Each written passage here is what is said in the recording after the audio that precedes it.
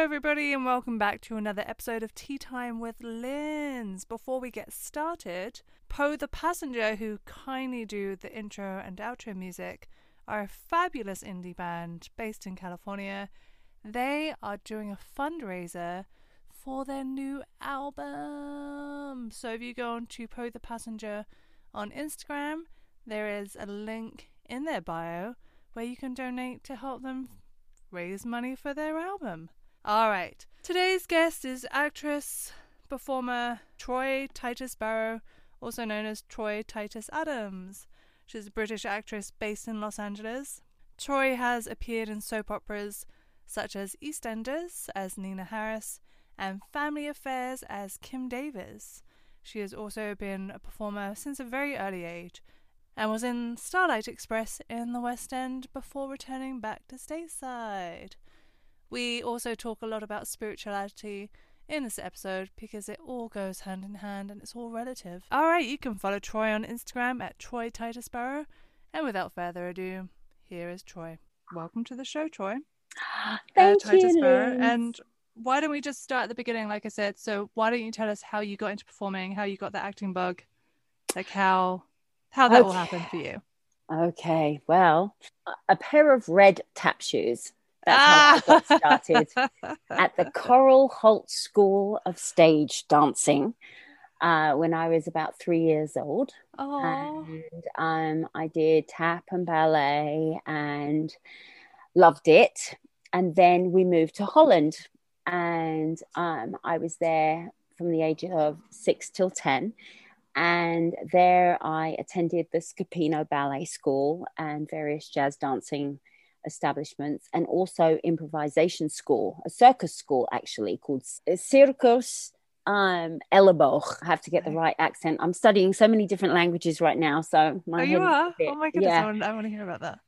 So I had a trapeze put up in my living room, so I would be active on that. And we would stand on balls and we would pretend we were clowns and we'd make up stories and do plays and all of that good stuff. So I guess I did all round kind of movement, dance. And at that point in Amsterdam, my mother used to work in a place called the Melkweg. And I was a child of the Melkweg, translated to the Milky Way. It was a big old milk factory that had been converted into a theatre, a tea room, a wine bar, a bakery, a concert stage. It had everything, a garderobe, an ice cream parlour. And backtracking, I was 8 years old, and my mother had said that she wanted to get a job somewhere else. And I was out on my bike just riding around. I discovered this milk factory. I walked in, and I heard a Mancunian accent. And of course, it was something that I could relate to, an English accent. And I said, "Have you got any jobs?" And the lady laughed at me. And she said, "How old are you?" I said, "I'm 8. She said, "Who's the job for?" And I said, "It's for my mum. She's looking for a job." "Really?" I said, "Yes." She said, "Okay, well, I might have something for her. Tell her to come back at 6. So I rode all the way home and I said, "Mum, I just went to this place and bumped into this lady. She said to go back at 6. My mum went back at 6 and was hired in the garderobe. And so began a long, interesting, adventurous childhood in Amsterdam, where I would work a little bit in the ice cream parlor, hang up some coats. I would go and listen to groups like Still Pulse and the Mighty Diamonds and Karen Hotshot Young.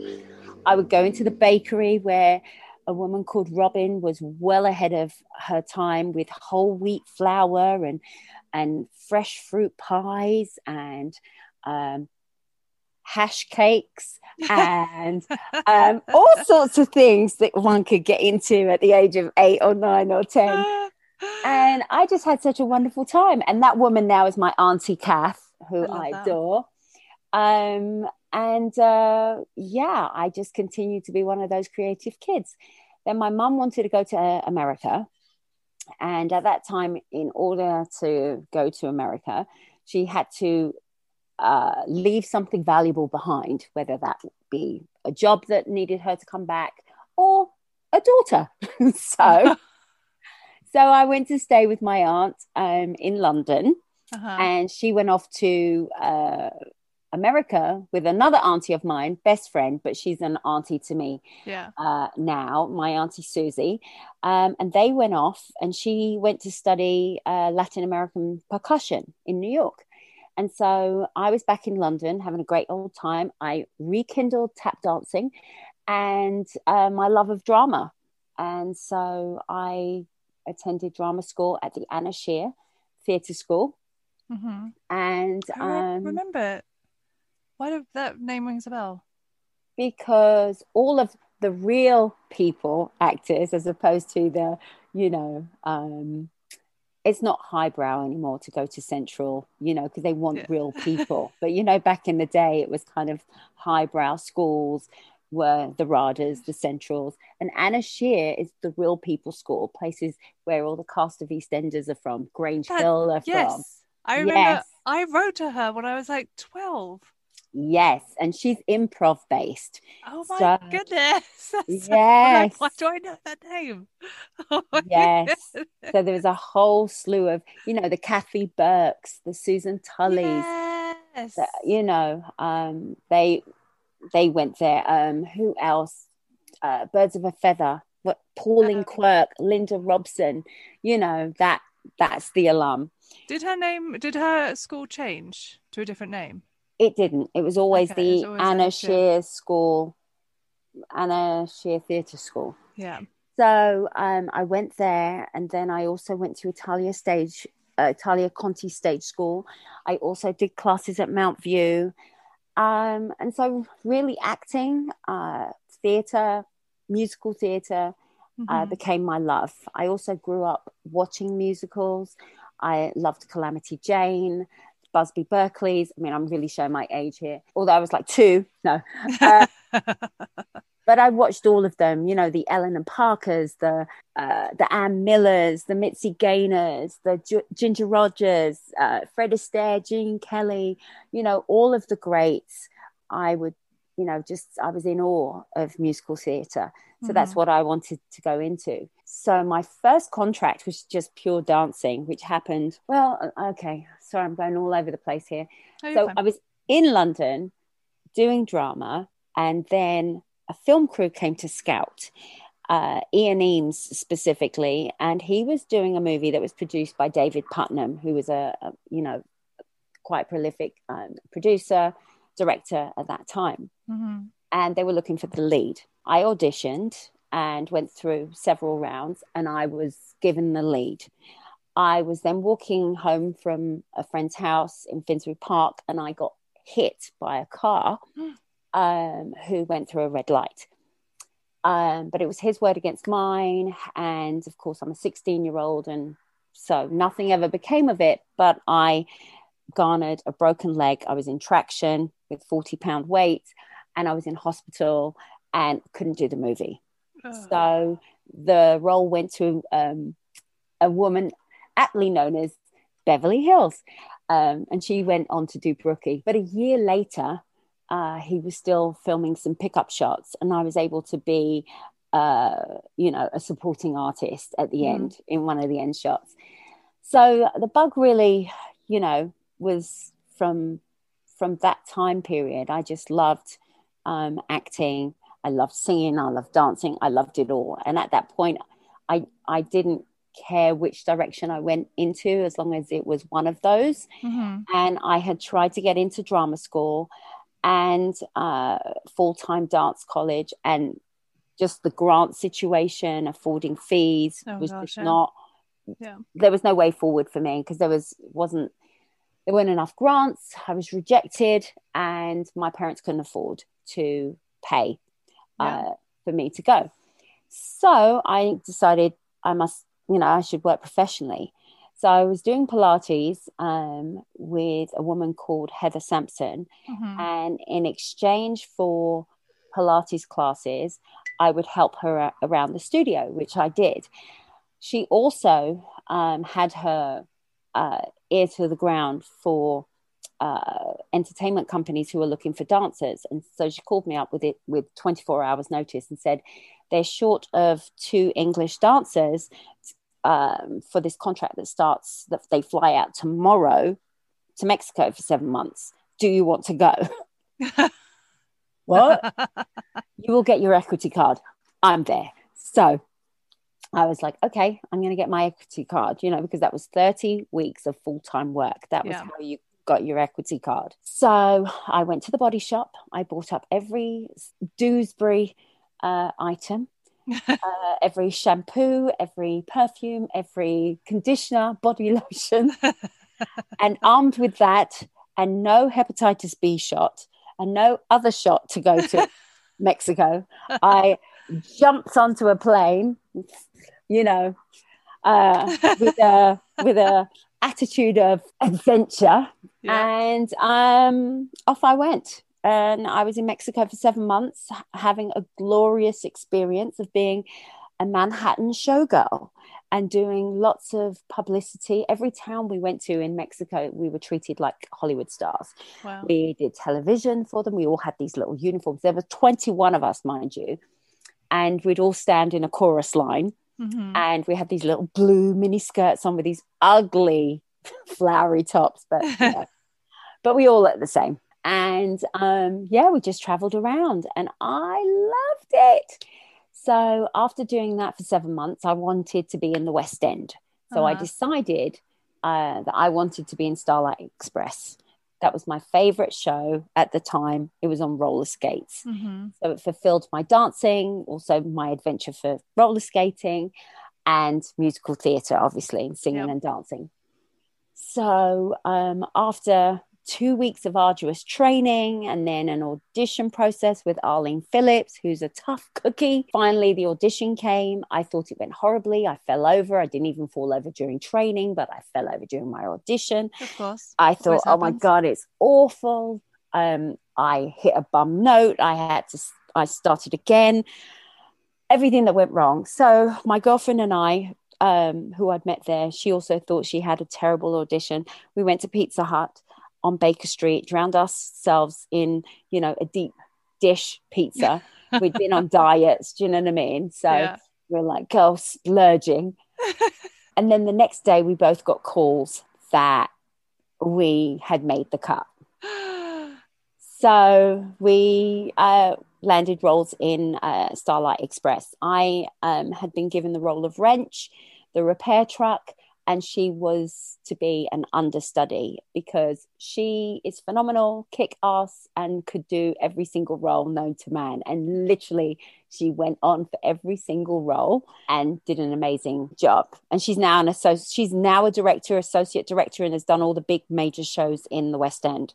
Wow. So a shout out to my little sister, Tara Wilkinson Overfield, because she was always an inspiration. Yes, I was in musical theatre, and then I did some theatre work. I did film work, TV work. Were you in EastEnders at one point? Or did I just... Yes. Okay. I did, but... Everybody's dream, just FYI. Oh, really? Well, okay, so the next piece of the puzzle is I wanted to go to America. Mm-hmm. So I thought, okay, I did...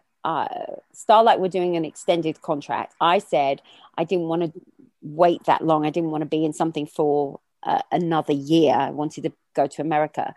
So I waited tables at TGI Fridays in Mill Hill for 6 months to get enough money to pack my bags and go to New York. So that's what I did.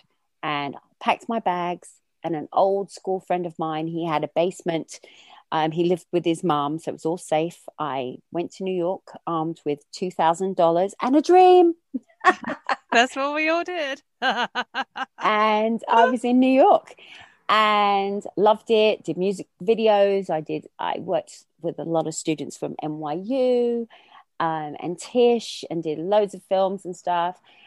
But it was really cold in New York and I wanted to go to California. Yeah. So off to California I went, and I landed on a film set called Lords of Illusions with Clive Barker.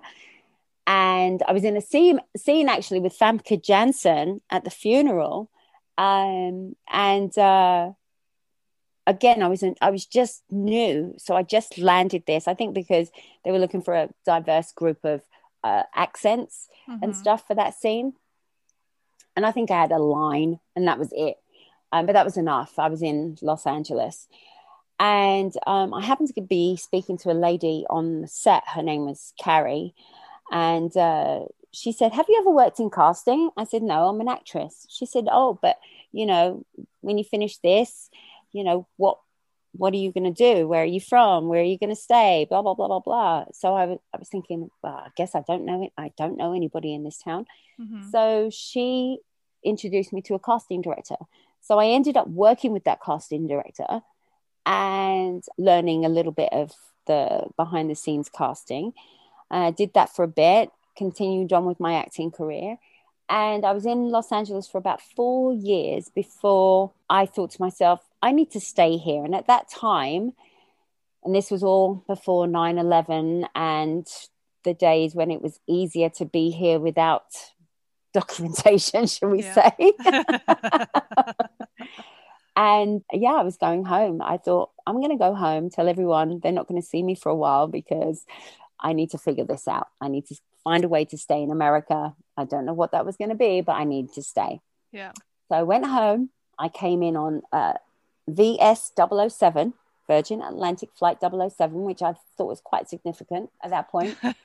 And I had called an old agent of mine. I said, well, I'm going to be home for about a month.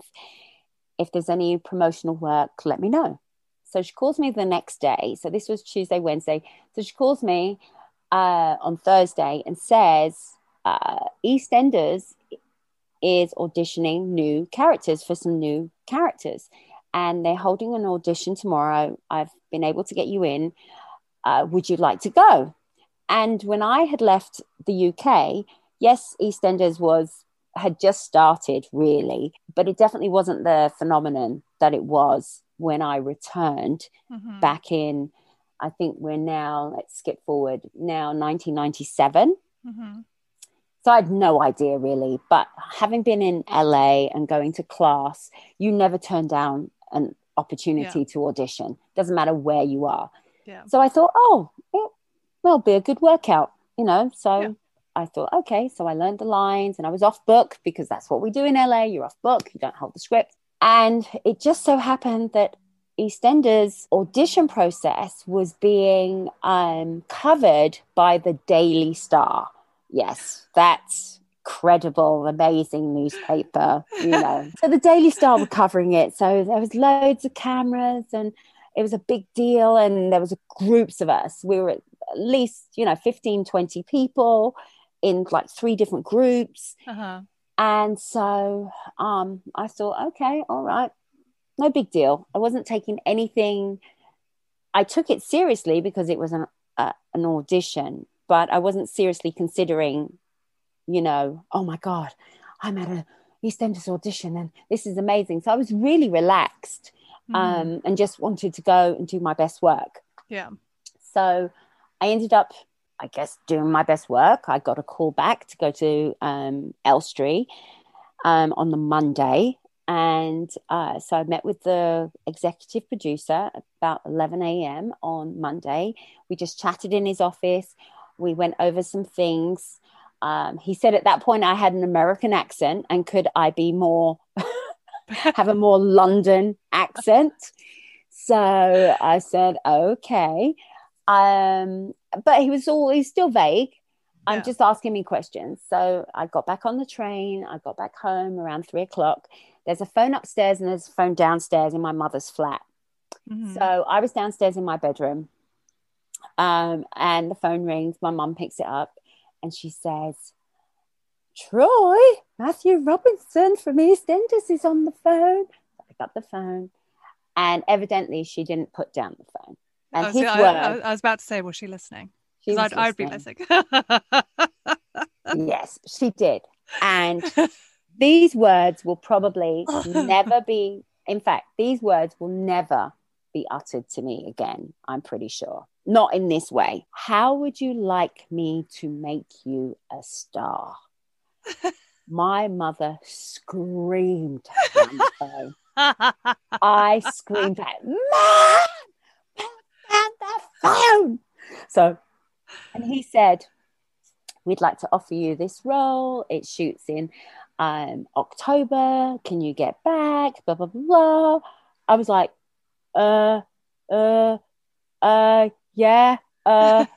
Everything was a blur. You know, I had a job. I had a boyfriend. I was like, yeah. Someone, the contracts department will be in touch with you. But for right now, it's a 3-month contract with a 3-month option. I was like, oh, okay, I can do that. Okay, great. Put down the phone. My mother was so excited. Everyone was celebrating, called the family. And at this point, I'm still like, okay, all right, yeah. EastEnders. I still have no idea how big it is. Yeah. So I come back to Los Angeles and I build up an amazing friendship over email with the executive producer. He's the only person I know. I haven't been home in 8 years, or, you know, for at that point, or five or 6 years. So we build up this connection over email. So of course, now that I get producer, talent, relationship, I now can understand why people didn't trust me when I got onto set, and there was kind of a weird vibe. Oh, okay. Because I was very close with the executive producer, because he was the person that I knew. Yeah. So in between coming back to LA and then getting my role on EastEnders, he and I were in email communication. What do you need? Where are you moving? Who's helping you? Mm-hmm. You're going to need a computer. You're going to need this. You're going to need that. He just literally helped me with everything. He didn't pay for anything, but he helped me. Yeah. To Tottenham Court Road to get a computer, set me up, told me how things worked, literally. So we were very close. Mm-hmm. And that was it. He was an amazing man. And I loved him dearly just because he really took me under his wing. Yeah. But everybody on set was very suspicious because they thought, of course, I'm going to be, you know, chat and tell him what was going on set. But I was not that person. That wasn't me. And I was so naive to it all. That didn't even cross my mind until later on, when I kind of thought, that's why they reacted to me that way. But anyway, came back, left my life in Los Angeles, came back to London, and I was on the bus and I was filming my scenes. We had a manager called Caroline who sat us down, an EastEnders manager, and then spoke to us about how our lives would change. And she was very serious. To me, having lived in LA, stars were, you know, your Halle Berrys, your Susan Sarandons, your Meryl Streeps, stars. The way that they bandied around the word star in the UK I didn't feel like I fit that. Yeah. Because to them, if you were on TV, you were a star, right? If you were on the front covers of newspapers and magazines, you were a star. You're a celebrity. And my world, Los Angeles world, there were real celebrities to me, my idea of real celebrities. So I was very humble, I would like to say. So I didn't necessarily think that what Caroline was saying, well, you know, the minute that your scenes air, you need to be careful about this. You're going to have fans and and they're going to be camping out of this. And I was like, yeah, okay, right. You probably won't be able to go to dinner. You're going to be interrupted, all of these things. But it kind of, I was like, okay, I'll take it on board. Didn't for a second think that would happen to me. The day after my scenes aired, I was at a bus stop in Muswell Hill, because that's where I was staying at the time. And it was about 5 o'clock in the morning, because I had to be in the makeup chair by 7:30. So everything was early. A lot of EastEnder people live around Muswell Hill. Yes, yeah. Because I used to live around there. I used to see them a lot. Yeah, well, it's close to the studio. Yeah. Right? So he said, "Yeah, aren't you that bird off EastEnders?" And I had a hoodie on, Lynn's. It was cold. I had a big coat on, no makeup. I was like, how on earth did you recognize me from You know, the new Yeah. girl yesterday, I had my hair all tied up, loads of makeup, you know, but that's what he said. So that was that. I came home on the train and it was during school, and all these school kids were like, "Oh, I saw you last night. You're, yeah, whoa, whoa, whoa." And I thought, wow, she wasn't wrong. She was absolutely right. This is what happens. And so by March, I'd gotten my own car. That was my treat. I treated myself to a car. And yeah, and then the fame, you know, of being on magazine covers and shoots. And and what I love about it, I'm so happy that I had the foresight to just really enjoy that time and not Yeah. take it for granted. I'm Mm-hmm. so glad I didn't take it for Yeah. granted. You know, every dress that I was able to borrow from the racks, because you were going to an event, they would dress you. You Mm-hmm. know, I wore Gucci clothing, jewelry to go to the X-Men premiere. I was photographed with Halle Berry. I was on page 6 with Halle Berry. You know, Halle Berry, and British soap siren. I mean, are you kidding? Are you kidding me? Same page as Halle Berry. What? Oh, it's nuts. It was nuts. And then there's, you know, Hello Magazine, OK Magazine. Ah, it was such a ride. It was such a ride. And then all the shows that you got to be a part of and go on and have a laugh. I was on Suggsy used to have this karaoke show that was shot in Magaluf. They chartered a plane for us to just Oh my go goodness. and sing a few karaoke songs. I mean, and it was a game show, you know, it was celebs going up against celebs. I mean, would you dare? I mean, it was amazing. And then there was Fort Boyard with Leslie Grantham. We're in the middle of on a fort in the middle of the channel, you know, just doing these crazy extreme competitive games, hanging from trapezes over tigers, and being Oh in the my middle of goodness. the ocean and having to carry buckets of water whilst running on a treadmill, being with tarantulas and picking up a note on their bellies, and, you know, to find the clue to win the game, to win money for charity. I mean, it was a nutty time, but a glorious time. How long were You you on know, the show for? how long was I on the show? 2 years, 2.5 years. Wow. Yeah, yeah. I mean, in soap terms, that's not a long time, but it was enough time for me to have a great experience, and Yeah. then from there go on to Family Affairs, which Idris Elba I think was just finishing off. We weren't in the same scenes, but we were on the set just at the same time. Mm-hmm. So I went on that show. That was really great. And then I did The Bill, which the police show. Mm-hmm. And I got to be a crack addict mom. And I love that. I could brown up my teeth and my nails and really get into the character. So I had a lot of fun. Yeah, it was great. It was a good time. Yeah. And And yeah, how old are you at this point? 28, Oh wow. Oh my 30. gosh. Yeah, Yeah. yeah. So I had a great time. And so then I wanted to come back to America. I was in a Mm-hmm. relationship and it just ended, and I really wanted to come back. And so I prayed on it, put it on my vision board, and I Mm-hmm. said I wanted to come back with all my documentation, Yeah. i.e., have a green card and be absolutely too legit to quit. So I got all my paperwork. Because of course I'd worked in the industry. I had lots of industry people write letters for me and say great things, wonderful things about me. So I was able to qualify for an artist of extraordinary ability. So yeah, got my green card and came back to LA to start again. Mm-hmm. And then of course, again, hot. It was wonderful. I step off the plane. I get an agent. I go for an audition for Numbers. I get a call back. I book the job. Then I book a travel show. All these things, wonderful things. And then what happens? The writer's strike hits. Oh, Yeah. 2008. Was it 2008 or 2000? Yes, ma'am. Yeah, that's And when I then, first moved over. oh, I mean, I and was just a student at that point, but I remember all these casting directors were just doing all these casting classes for these schools because they're like, well, we don't really have anything else going on. So it was great for me because I got to meet all these people. But I was like, oh my God, nothing's happening.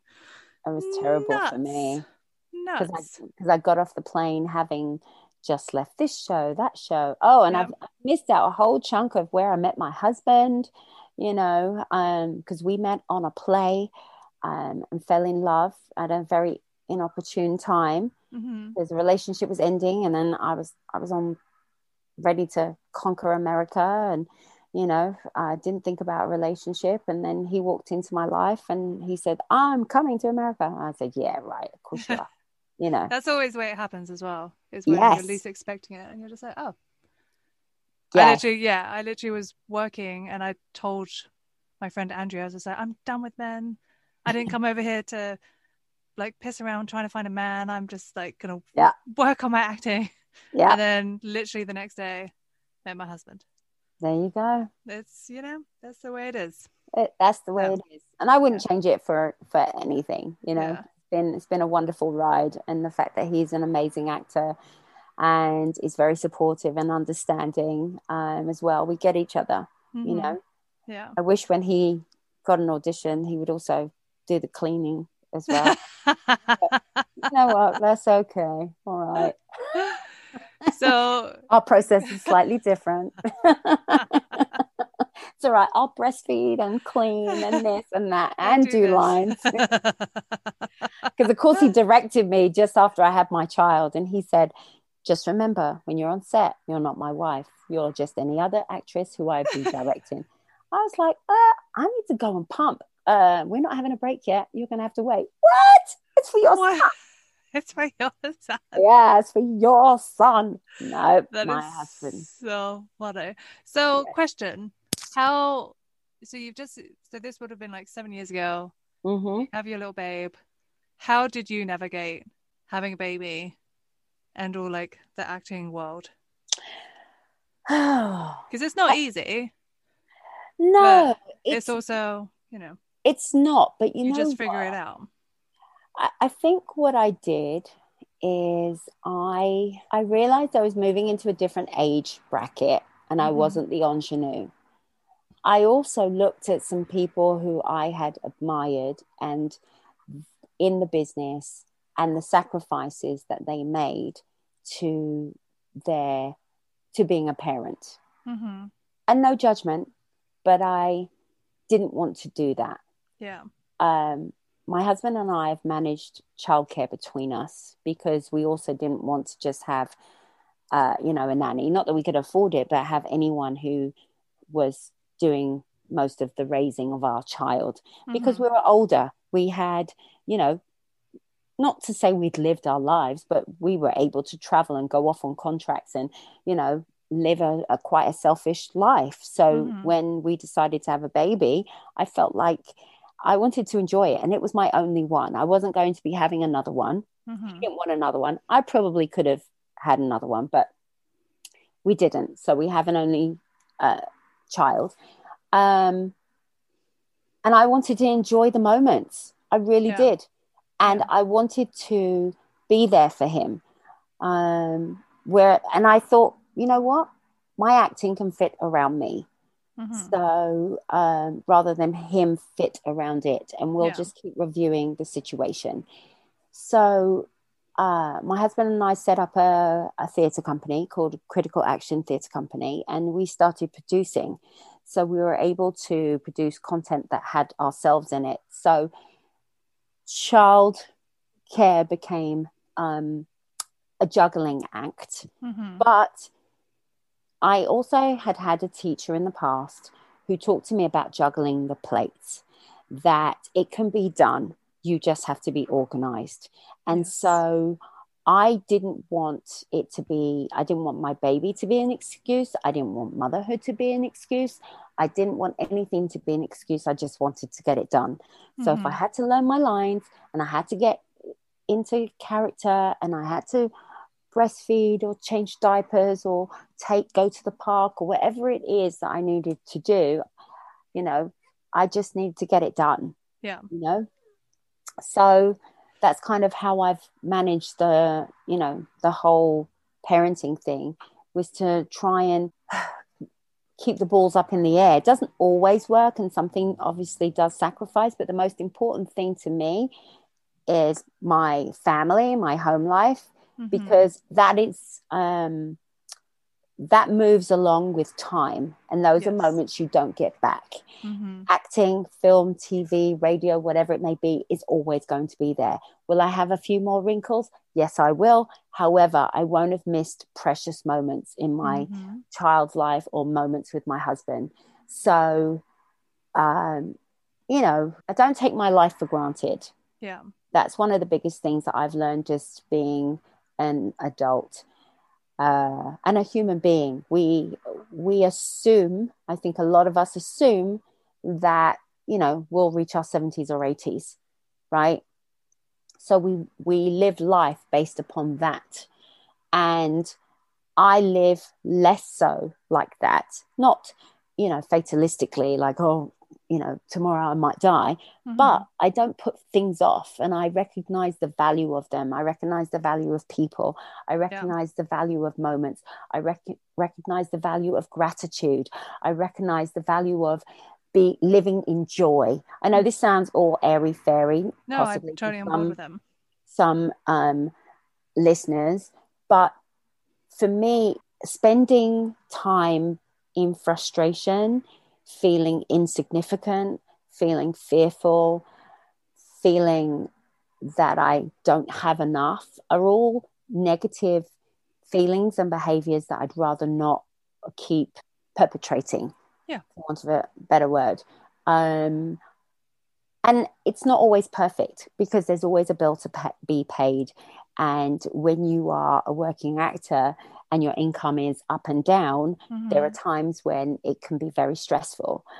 However, I like to think that I don't dwell as much as I used to on that stress. I'm just more resourceful, but I'm also more, I believe more in the power of the universe to give me everything that I need when I need it. So that's been a real awakening for me. I know that the word authenticity is a very, you know, popular buzzword, but really it just means being yourself and not trying to be somebody else and trying to live somebody else's dream or try to have what somebody else has. If you want what someone else has and that's your inspiration, not a problem. But if it's not in you, then don't try and be that. You know, be yourself, and then everything else will come. And that's, you know, I love acting. I'm passionate about our business. I'm passionate that we get to tell stories, people's stories. But if I let my life pass me by, then I'll never get that time back. And as I said before, acting's always there. There's always going to be stories at all ages. Everyone's come on board with all types of people, all types of genders, all types of beliefs, all types of looks. So I know that the time for aging women is upon us. It's less, you know, less pressure. I would like to think getting work done to your face. Would I like some Juvederm? Yes, I would. Would I like some Botox? Yes, I would. But, you know, I also have to say, no, just age gracefully and you will be fine. And there will be a cream at some point that will tighten your skin for 6 hours. It's funny because I've had like these crow feet under my eye since I was about 23. Yes. And I'm like, and there was, because I'm laughing all the time and the sun, you know, blinding you. And I'm like, you know what? And I told somebody, I was just like, oh, when I move to LA, I'm probably going to get Botox. And they were like, why? You need your facial expressions. Wow. And I was just like, she has a point. Lucy has a point. Okay. And you know what? I've just embraced it. Yeah. And it's interesting you say like how we just like acting is always going to be there and this and the other. I feel like when I first moved over and I had different agents. They didn't know what to do with me. They didn't know Mm, where to put me. mm-hmm, And then I met with an agent who I had, I don't know, like 6 years ago. We reconnected somehow. And she was just like, how I saw you back then is now who you are. So you've grown mm, into like, because I was young to play mm-hmm, like the lawyer type thing, but everyone says that I have like an old soul. So I have mm-hmm. like the maturity to do it, but I look too young, if that makes Right. sense. But Yes. now it's just like, oh. So I also think like with having children, that has taken that pressure off as well. Because Mm-hmm. I'm just like, these roles are still going to be there. Yes. Everything's changing, like you said, which is fantastic. Yeah. And you just grow into things and think the Yeah. right thing's going to be there for you. Yeah. And you have to believe and you have to have self-belief as well. Mm-hmm. Life is not going to be perfect, but it's how you deal with the imperfections of life. Mm-hmm. Every Yeah. hurdle, every obstacle, is it going to take you out or are you going to go down and then come up fighting? Yeah. That's that's really what, I hope I do when there's an obstacle or there's a something to get over or something to climb. That's how I deal with it, you Yeah. know. And sometimes I say, okay, so why is this happening, universe? And I try and figure out the why, Yeah. and sometimes there's things a lesson that you didn't pay attention to that you need to get again Yep. so that you handle it differently. Yeah. So, you know, the universe will give you, if you keep ignoring something that Mm-hmm. instinctually is right to do and you ignore it, the universe will keep Oh giving you yeah. the lesson in a creative myriad of ways until you get it Yeah. and until you change I've said how the you exact same do. thing to people. Right. It's Yeah. because I'm a big believer in that. Mm. So I feel like Yeah. everything happens for a reason, even though the reason might be shitty at the time. Right. But Yeah. No, I do. and yeah, I feel like the universe does have your back. Yeah. It sounds all hippy dippy, but I'm totally on board with it. I just think we as human beings have so much energy coming Mm-hmm. through our cells and the planets, the sun, all of that has a Yeah. bearing on how we think, feel, how the Mm-hmm. universe moves around space, Yeah. the air, everything. I mean, Well, the you think, moon. I get so yes, affected by the moon. right, So affected. right, It's such a strong energy. yes. So I feel like, who am I? I'm not a scientist, but who am I to say that I'm not getting energetic rays that are filling my head with or my body with, whatever mood that I'm struck with. When I walk Mm-hmm. outside in the mornings and I have a bolt of or a shot of sunlight, how that energizes my body and my thinking and how it brings so much joy to me. I think that's a lot of the reason why I left the UK too, is because I'm a sunshine baby. Oh, me And too, big time. when I have the sunshine, I am just so positive. I'm Mm-hmm. on cloud nine. I feel like I can, I conquer the world. And it Mm-hmm. doesn't matter, you know, if it's all crappy. The Yeah. sun just makes me handle things in a much more positive way, you know? Mm-hmm. And Oh, I absolutely. so I'm doing a 5-minute journal at the moment, and every morning wake up and it's you're semi-conscious, so the things that you're grateful for Mm-hmm. and what is going to make today a great day, and then who you are today. And mostly I say I'm resourceful, I'm productive, I'm organized. Yeah.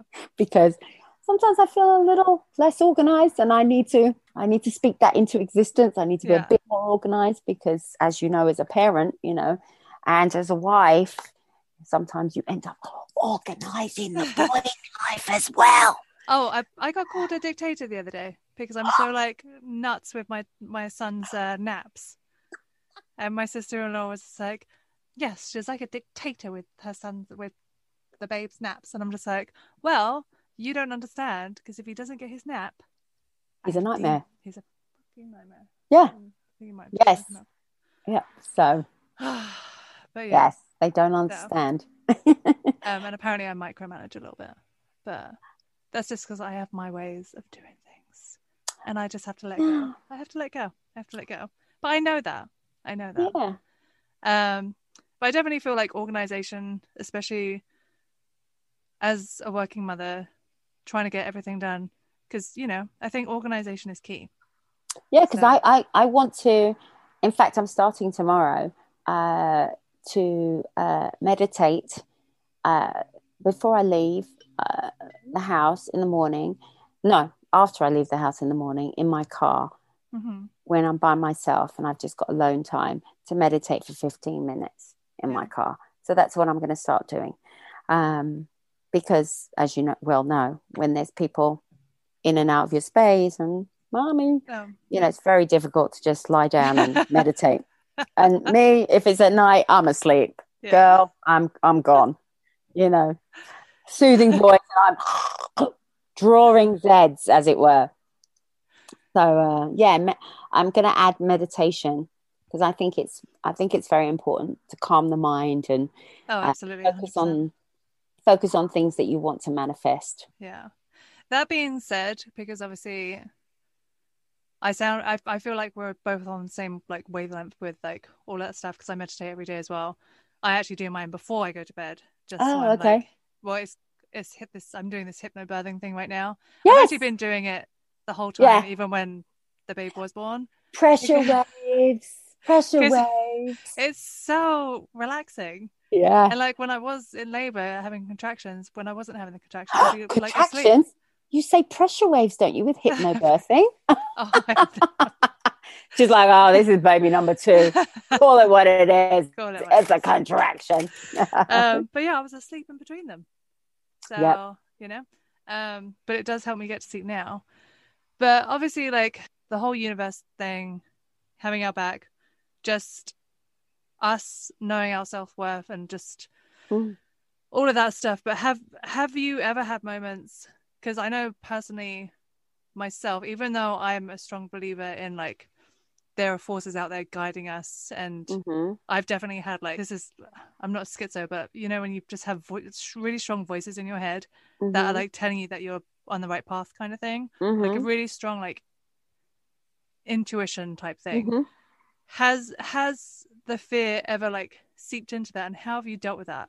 Because I know it has with me a long time ago. Like now I've figured out how to manage it, but before that, when it seeped in, I didn't really know what to do with that whole fear factor. And the fear factor is fucked up. It's just like, it doesn't serve us. It doesn't do anything positive. Yeah. I think I did. I think we all have moments of fear. But the stronger pull of confidence and self-belief is really started. It comes more easily. Yeah. Like for instance, when there would be a big gap between auditions and stuff like that, I would tape and I wouldn't feel scared or fearful, but it would be picked up on camera. Yeah. Right? Because I'd have all these voices. Am I good enough? Am I doing this? Blah, blah, blah. So you're in your head. Yeah. You're actually not serving the text at all. You're saying the lines, you've actioned the text, but your inner monologue is not on what it should be. Your inner monologue is, oh, they're judging me. Oh, am I good enough? Am I good? And that was so detrimental to the very thing that I was trying to do. Yeah. And so, my husband would say, you look scared, stop looking scared. And I'm like, I don't feel scared, but that's what was going inside. And then this other voice was trying to take over. I'm not scared, but I wasn't truly coming from inside. Yeah. So I feel like I've conquered that, because I think with time and with relinquishing this concern over being judged, right? I let that go. And once you let go of the fear of being judged and just know that you'll be judged, we all judge every single day. But it's not necessarily in the way that you think it is. Just go and have fun. So, you have a breakthrough. And to make a confession, I have done UPW with Tony Robbins, Unleash the Power Within. Yeah. And, he teaches you to break through your fears. Yeah. He's amazing at doing that, and you break a board of wood with your bare hands, and you really, he gets it out of you. You spend, it's an intense time, but you go there and you get it out.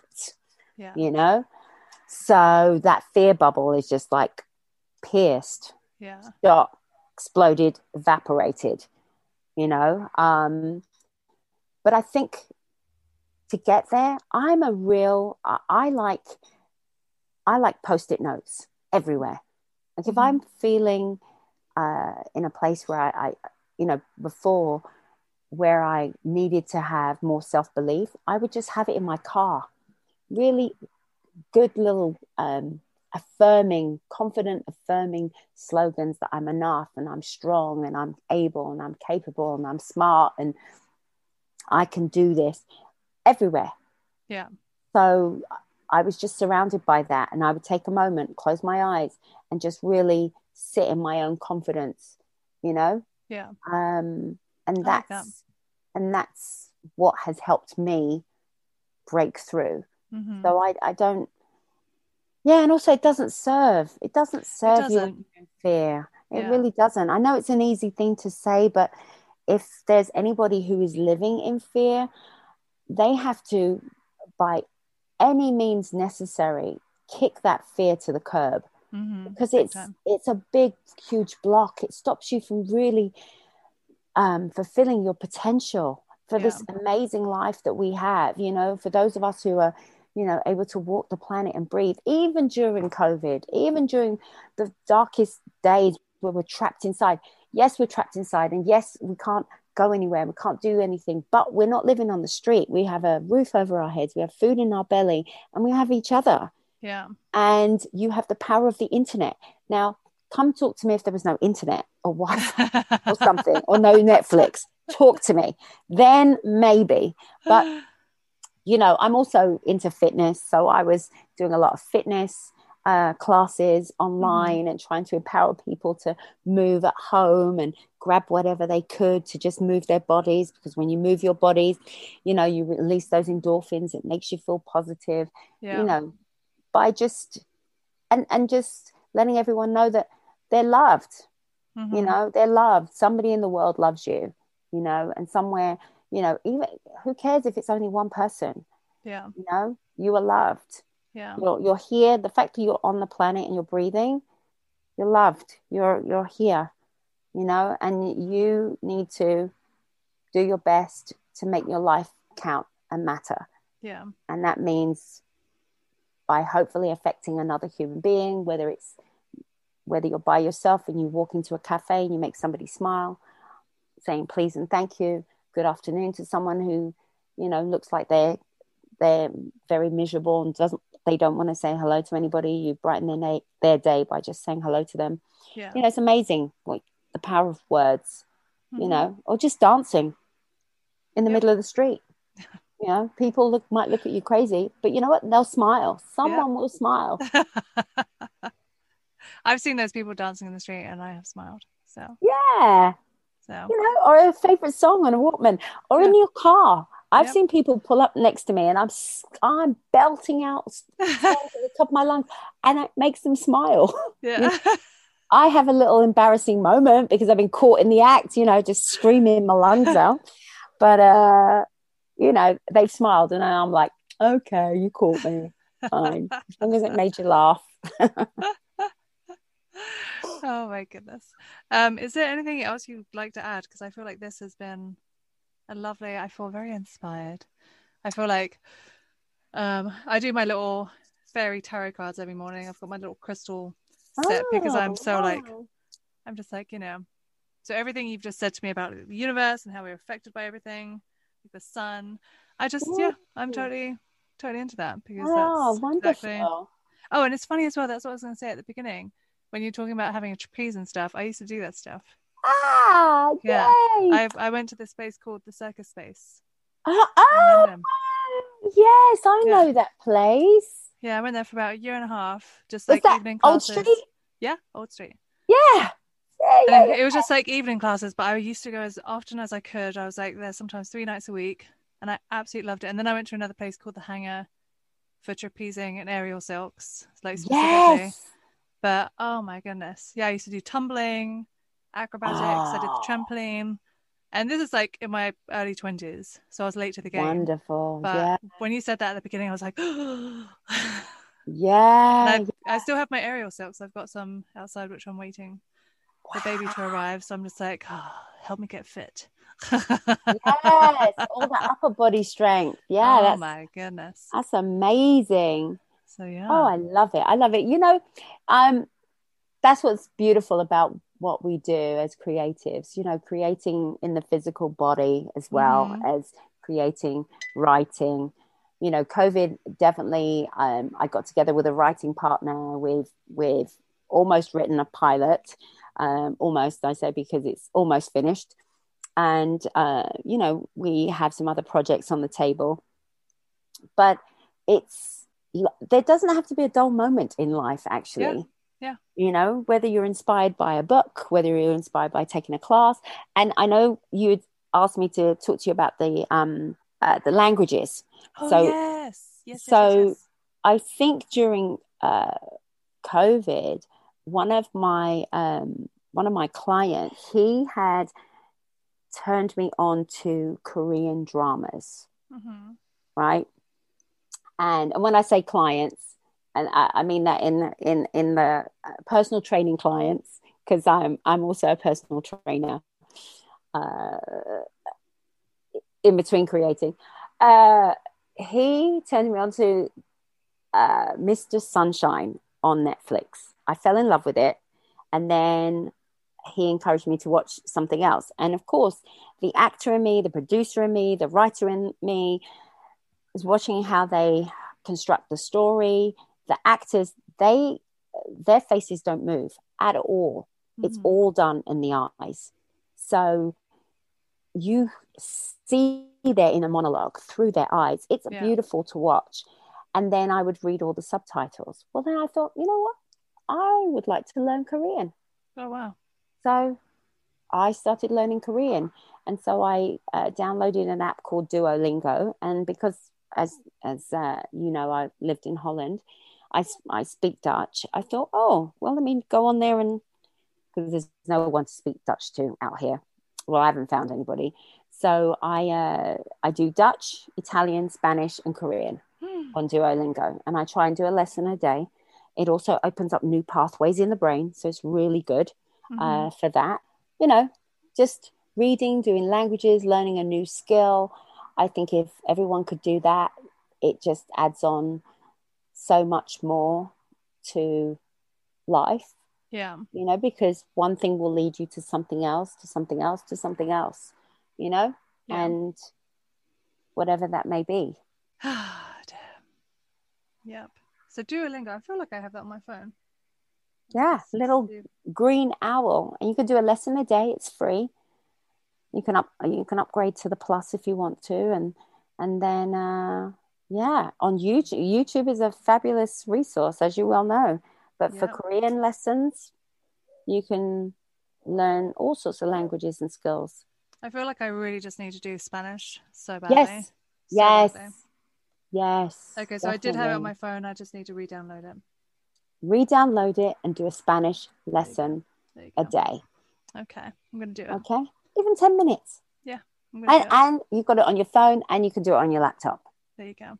Yes, Okay. I always wanted to learn French, but I feel like Spanish, especially here, is much, yes, But maybe beneficial. once I've cracked the Spanish, maybe I'll go to French. Yeah, why not? Or We'll why not see. do them both at the same time? Okay. Yeah, Oh, do two lessons a piece. I mean, the lessons are very short. yeah. You said So 10 minutes. yeah, That's well, what I that's can what do. they. Yeah, you can do 10 minutes. I mean, the Yeah. lesson might not even take you 10 minutes the first time. Might take you only 5. Yeah. So Okay. yeah, All right. Well, I'm going to do it. It's downloading right now. Well, good. thanks for that little tidbit. Inspired. Well, thanks, Troy, so much for coming on. Oh, thank you for inviting me on. Absolutely. And it's lovely having tea with you. So funny because I really can't drink tea right now. Oh, So I'm waiting for how many weeks? What week am I? So I think in about 4 weeks I could start drinking my raspberry tea to help me uterus and do all that stuff. So when do you do? 17th of August, but I feel like that's at week 40. Yeah. So I think it's going to be the week before at least. Because they always say the second one's, Yeah, pops out. Yeah. I'm excited for you. I'm very excited. Yeah. Well, I look forward to eventually seeing you again in person. Yes. Whenever that will be. Yes. And send my love to everybody, and I'll speak to you soon. Okay, lots of love, my darling. You too. Bye. Bye. All right, and thank you once again, Troy, for coming onto the show. It was such a pleasure speaking with you. I got so much out of that, and I just appreciate you, your time, and all the inspiration you had to give, because there was a lot in there. Alright, like I said before at the beginning of the episode, you can follow Troy on Instagram at Troy Titus Barrow. And once again, thank you for tuning in. Until next time, see you then. So sick of the sweet talk.